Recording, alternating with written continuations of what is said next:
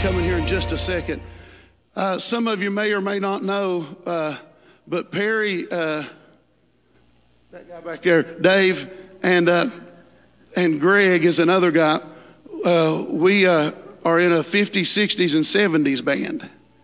And we play around and have some fun doing things. Well, just about, I don't know, 6 months or better, this guy came along. And he's a fantastic friend. He and I met when he was the chaplain of hospice here for Guernsey County. We got to have lunch together then.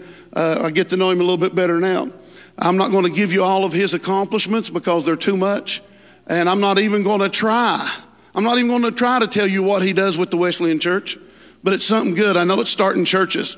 So with that being said, please welcome a friend, an awesome believer, a great man of God, Dr. Chris Dyer. Come on, brother.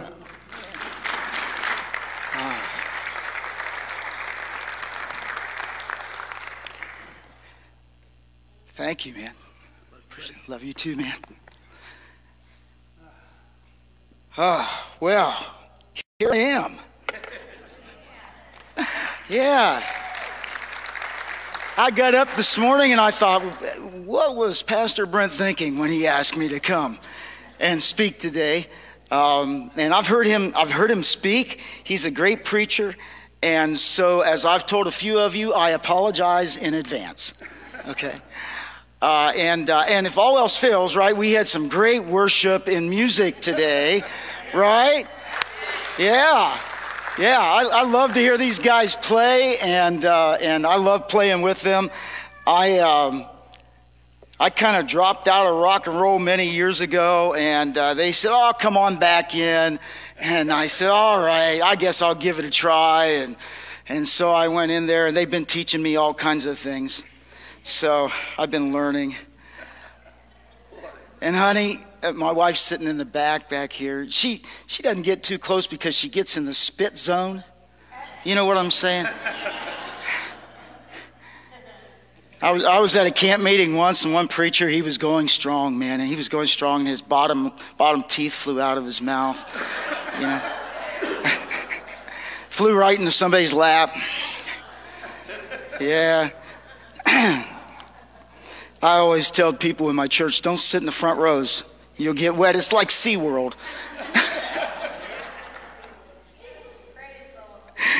Anyway, honey, I want you to note Pastor Brent's guitar up here. My birthday's coming up. Just...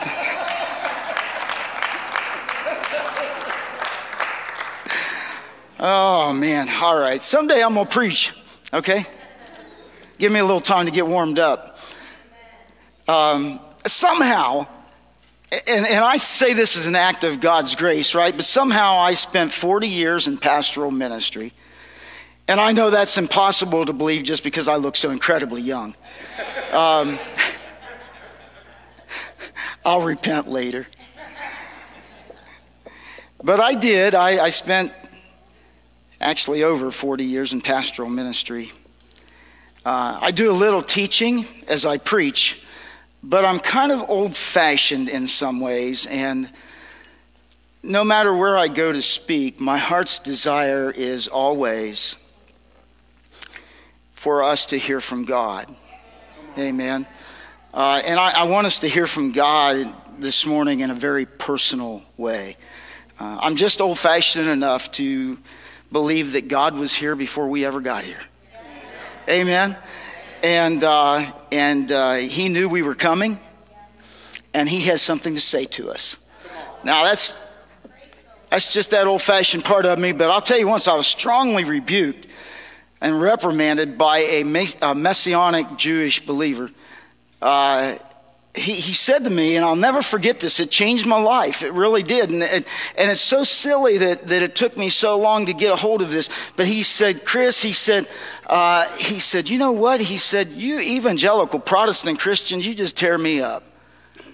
And I'm like, okay, why? And he said, you all get together in your services and then you beg and plead for God to be present in your services.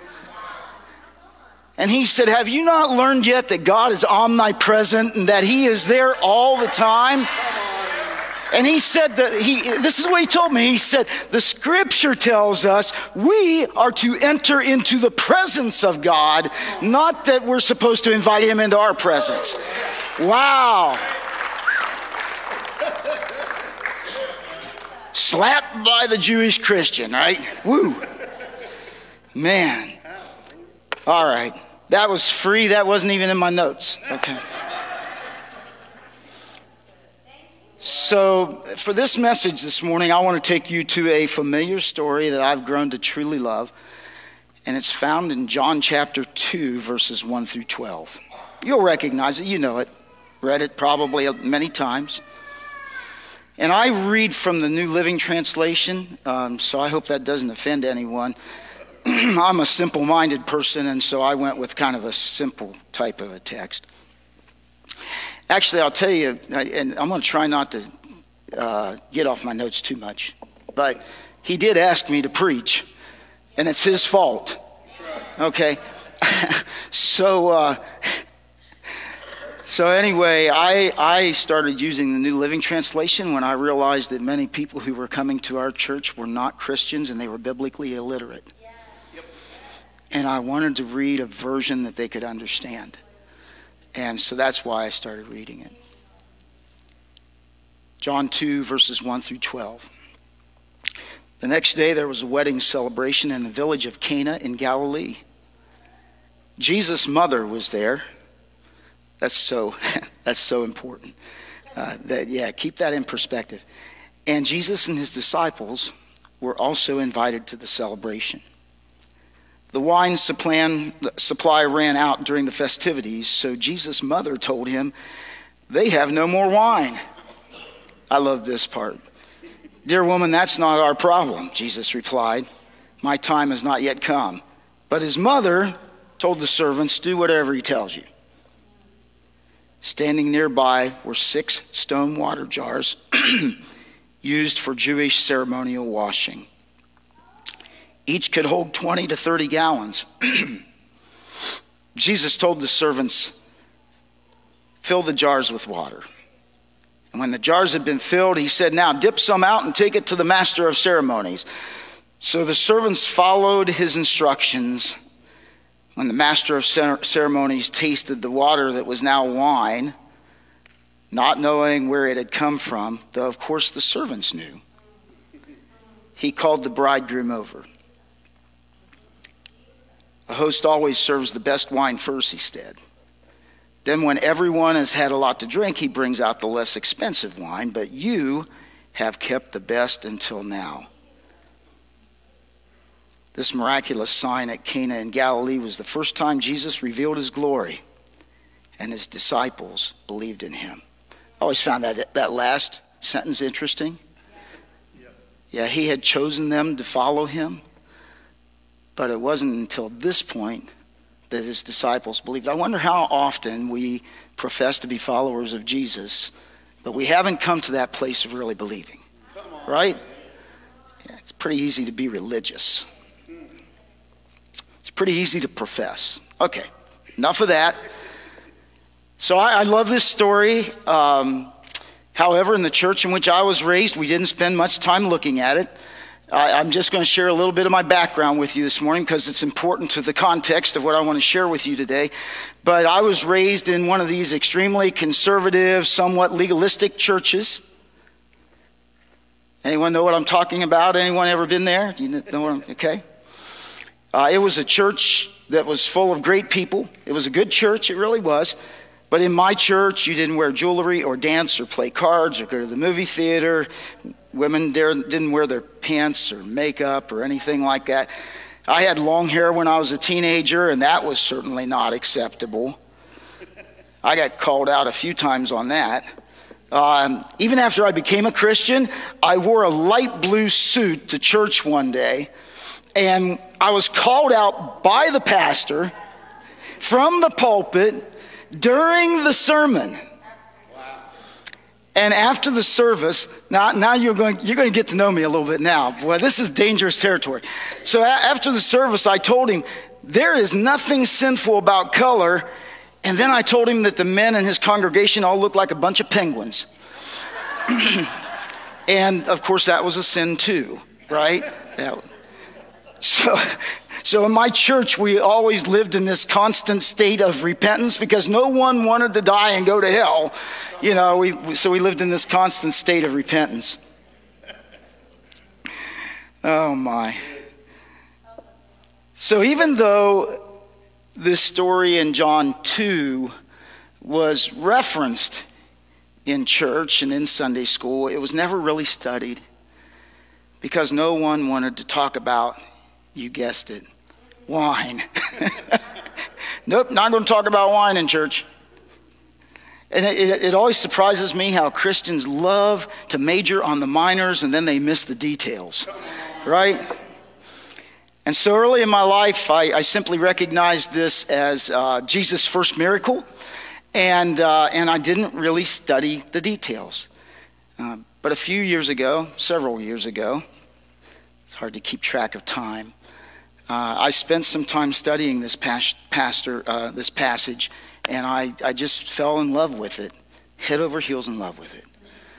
I could go on for hours about this story, but don't worry, my wife is back there. She will give me the cutoff sign, and I've asked a couple of others, just, you know, when I start to go too long, just go like this. And besides that, at my age, I get kind of hangry around lunchtime. So I just let you know.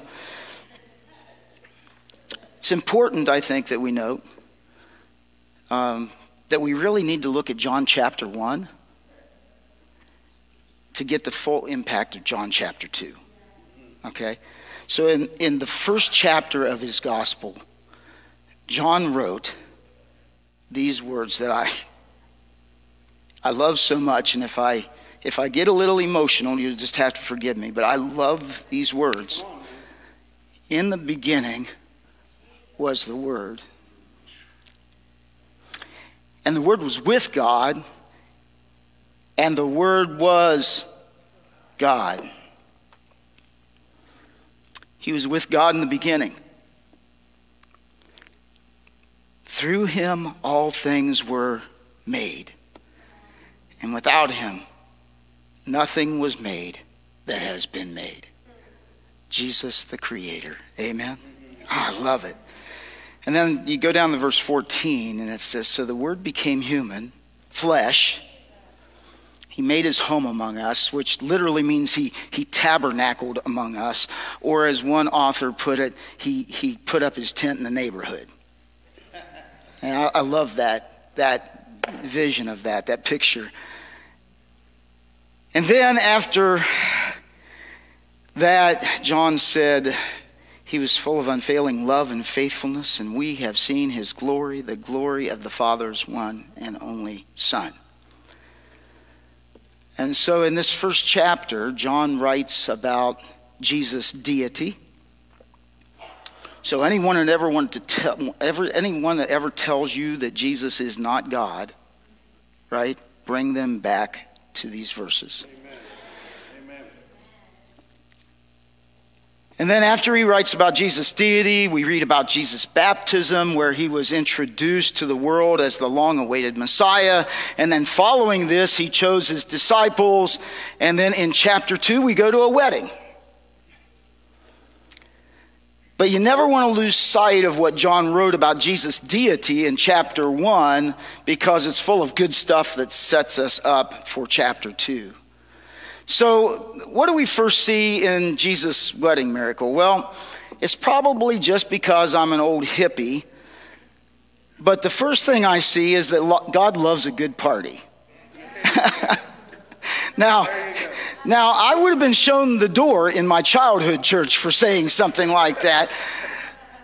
So it took me a long time to kind of embrace that concept and to be able to share it with people on Sunday mornings. But I believe God loves a good party. We study in the scriptures and we see that God has always planned ways for his people to celebrate who he is and what he does. Historically, God strategically pulled his people together for significant times of worship and sacrifices and feast. He commemorated large events in the journeys of his people, and the Jews always found ways to celebrate life's special moment with God at the center of their celebrations. Jesus didn't have to go to this wedding. He chose to go. Yeah. He joined the party. Something good was happening. Jesus said, come on, guys, we're going to go to the party. Okay? And when we all get to heaven, God is going to throw a party to top all parties. There will be that celebration of the wedding supper of the Lamb where Jesus, the groom, will be with his bride, the church, forever and ever and ever. And there's another wedding party for you. Right? Yeah.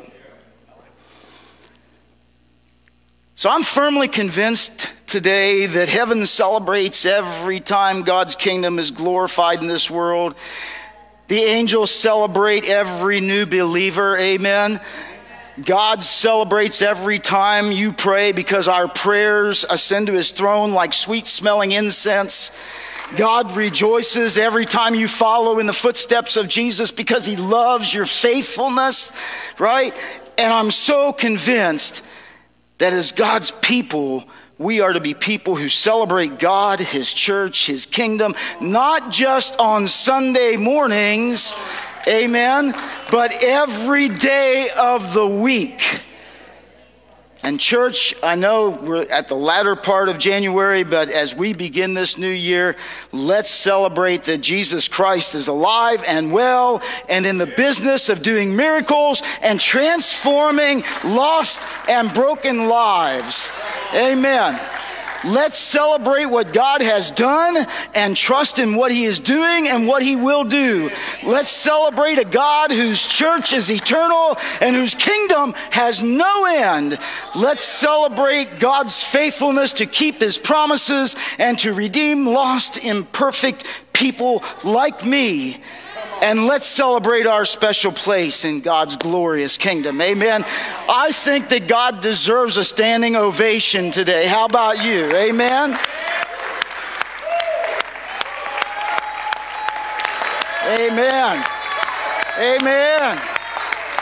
Amen.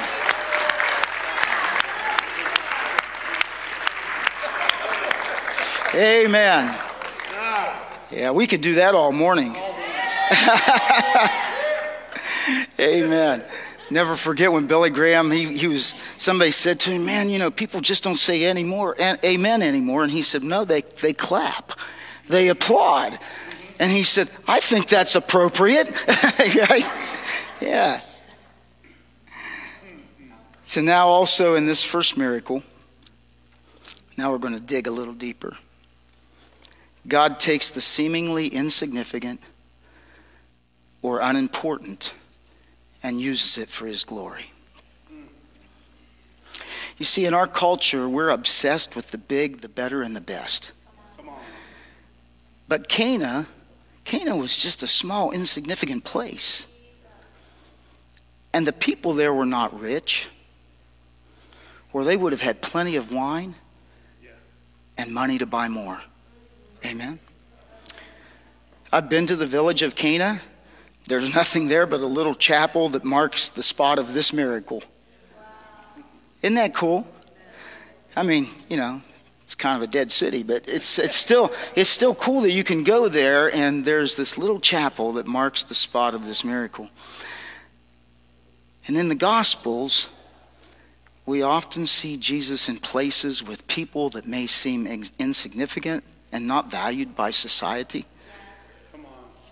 I've always said Jesus was a champion of women, right? And he was a champion of children. He ministered to and he used the outcast, the least expected, the undesirables, and the marginalized in his world. He took little and made it much. He flipped the values of culture, right? And those who were first became last, and the last became first. Amen. We should never underestimate what God can do in us and through us. We should never underestimate what he will do as we are on mission with him in this world. We should never lose faith in a God who created all things. Never lose faith in the God who gave his son for the world, the God who raised Jesus from the dead, and the God who created a world-changing church that started with 120 unqualified, uneducated, undervalued people. Amen. People who were called to rescue the sinful, the sick, the poor, and the marginalized and bring them into the kingdom of heaven. Amen.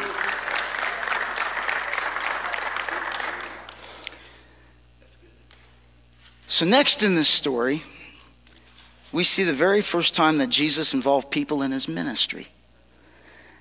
I never contemplated that before. That was not something I ever thought of. But Jesus is about to do a miracle. And Mary, of course, gotta love Mary, she told the servants to help him. Jesus said, I'm not sure this is the right time. She said, yeah, you just do what mom says.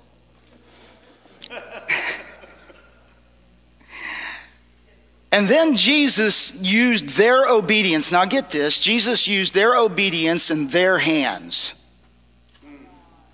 to turn water into wine.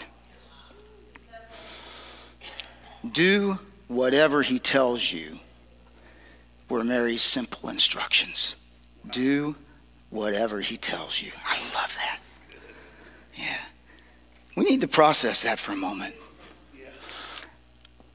I need to process that every day of my life, right?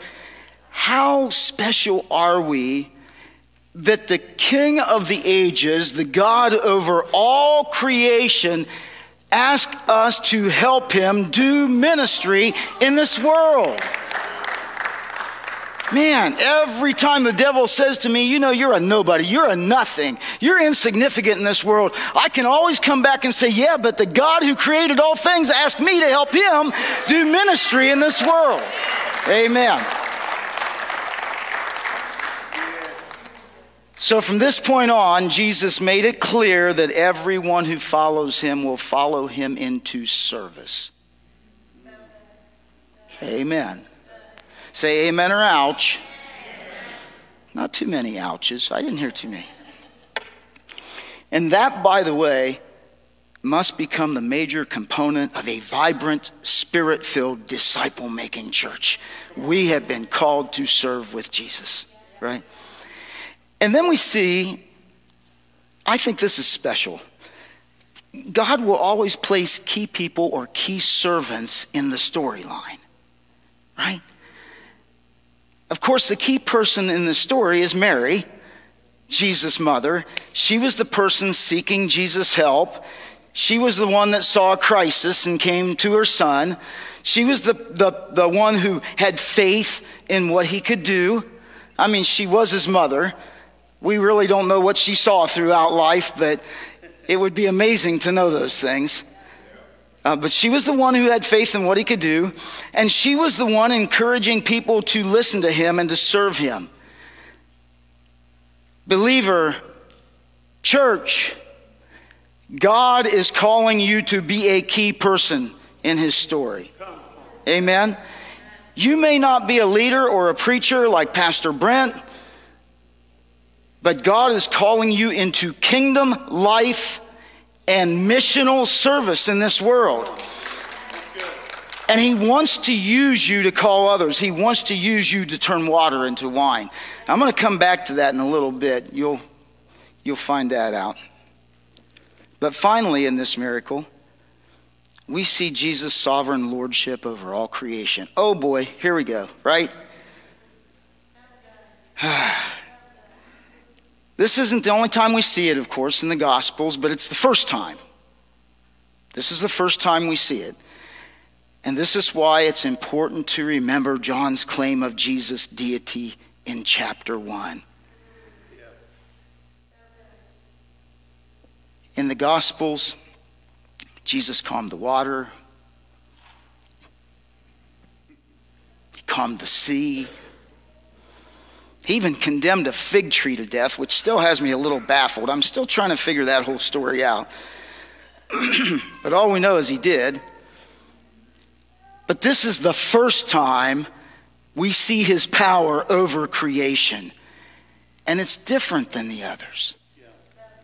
It's different than the others.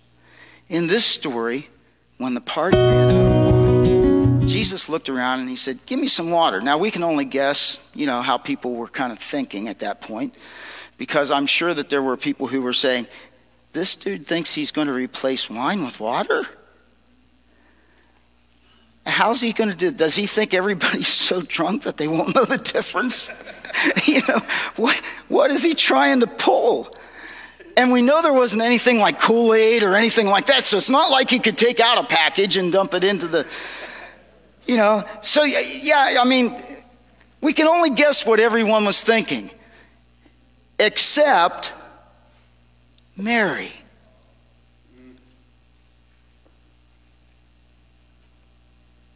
Except Mary.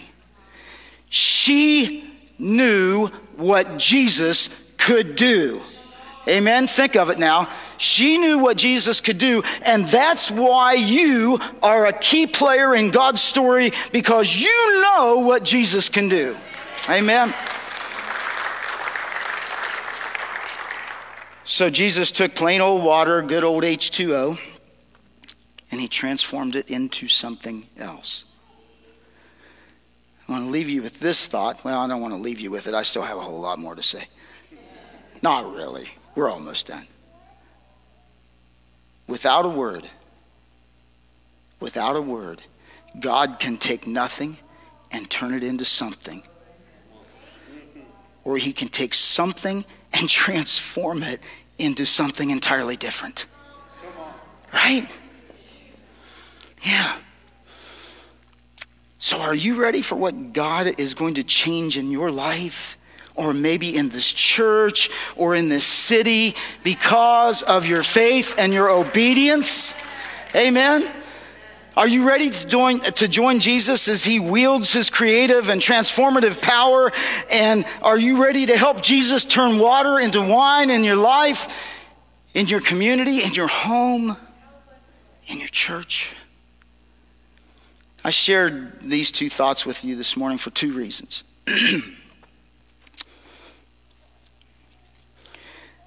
First, I celebrate you. I celebrate you. You are significant to God and in his kingdom. Don't let the devil ever tell you any differently. You are significant to God and his kingdom, and he wants you to do special things in this world. Second, now I know Pastor Brent can teach on this a little bit more,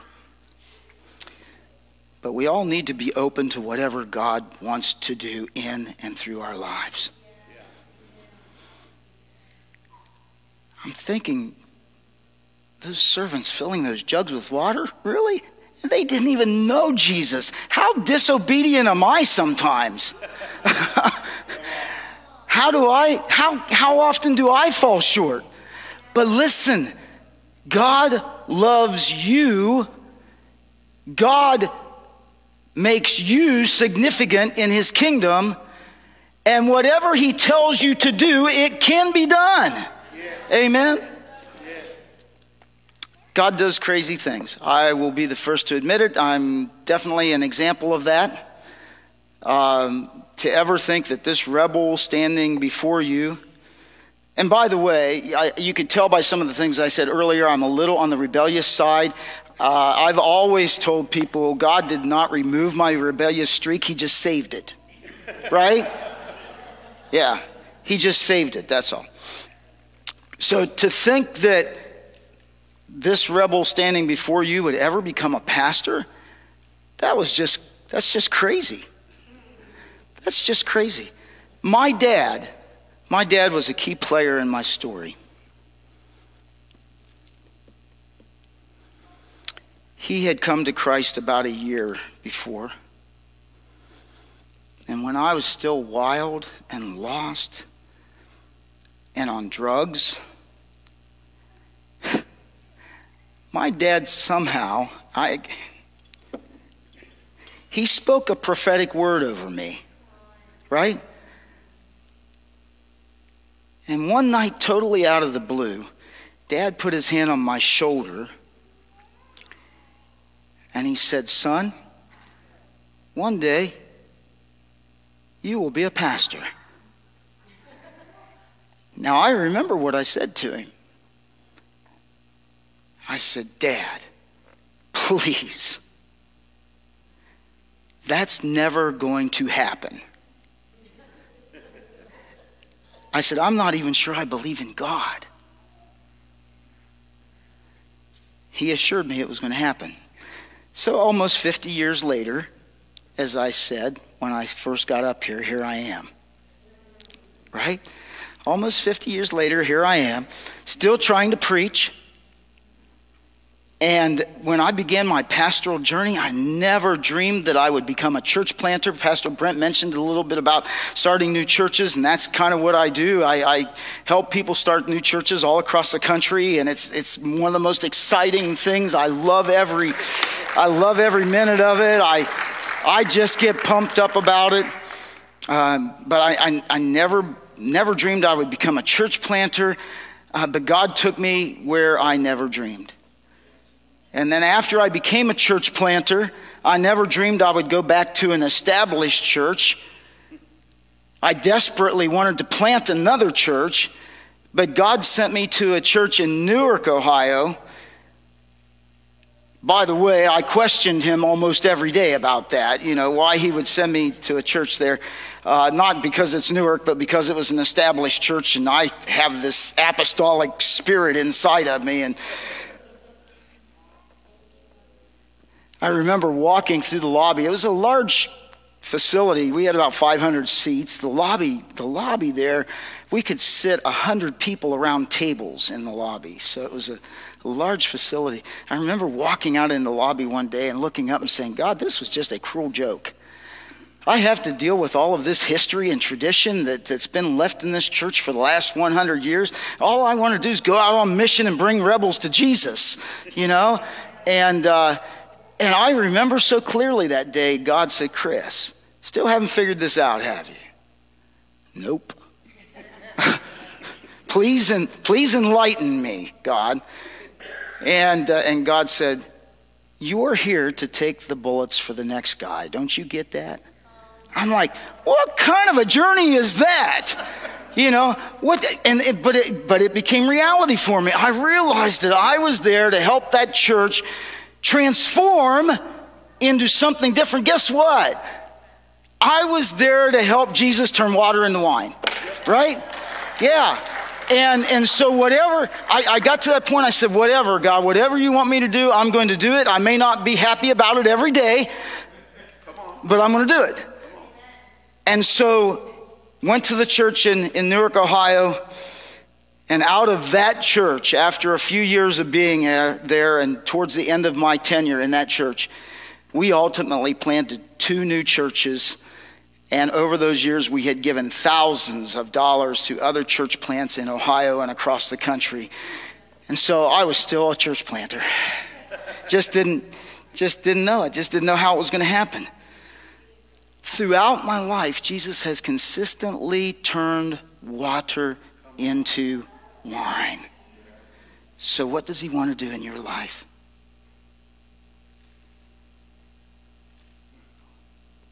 What does he want to do in your life? What have you been saying to God as God has been speaking to you? As God's been giving you some guidance and direction, as God wants to use you in his kingdom, as God wants to use you to be on mission with him in a lost and dying world, as God wants to use you to reach out to people who are insignificant and undervalued and people who are marginalized and people who feel like they have no hope in this world. What has God been speaking to you? How does God want to use you? How will God transform your life?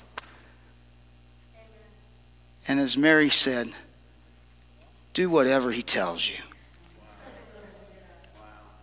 Do whatever he tells you. Now, I want to say, make sure it's from God. You don't want to do whatever the pizza you had before, the night before. Be careful. Make sure you're hearing from God. Amen. Come on. Make sure you're hearing from God. But whatever God tells you, are you willing to do it? Even if it seems crazy. I love the way that God helps us do crazy things. Just shows his power. Shows the deity of the Christ that we serve. Amen. Can I pray with everyone? Okay. Father, thank you for giving us this opportunity of just being together in this place today. Thank you for your word. Oh, Lord. Love your word. I love all the lessons that we can learn. The things that as we dissect passages and we see what you have done and we realize what you're able to do and we make that application to our lives as you want to send us out, as you want to use us, as we know, Lord, that we are significant in your kingdom. There are people here today who need to take a step of faith and go to the next level.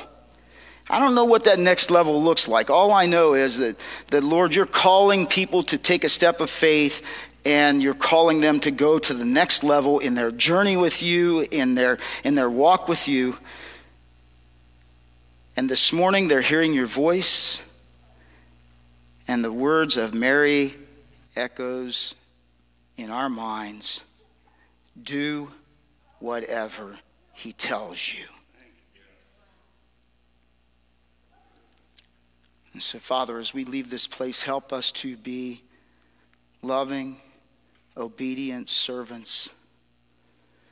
And then we will find what you have for us in life. So many of us are missing the fulfillment of life because we have not taken that next step. Take us along, Father. Help us to say yes. And we pray all of this in the name of Jesus, our Lord and Savior, God, creator of all things, the Alpha and the Omega, the beginning and the end, the first and the last, the one who is alive and then he died and he lives forevermore. We pray it in his name. Amen.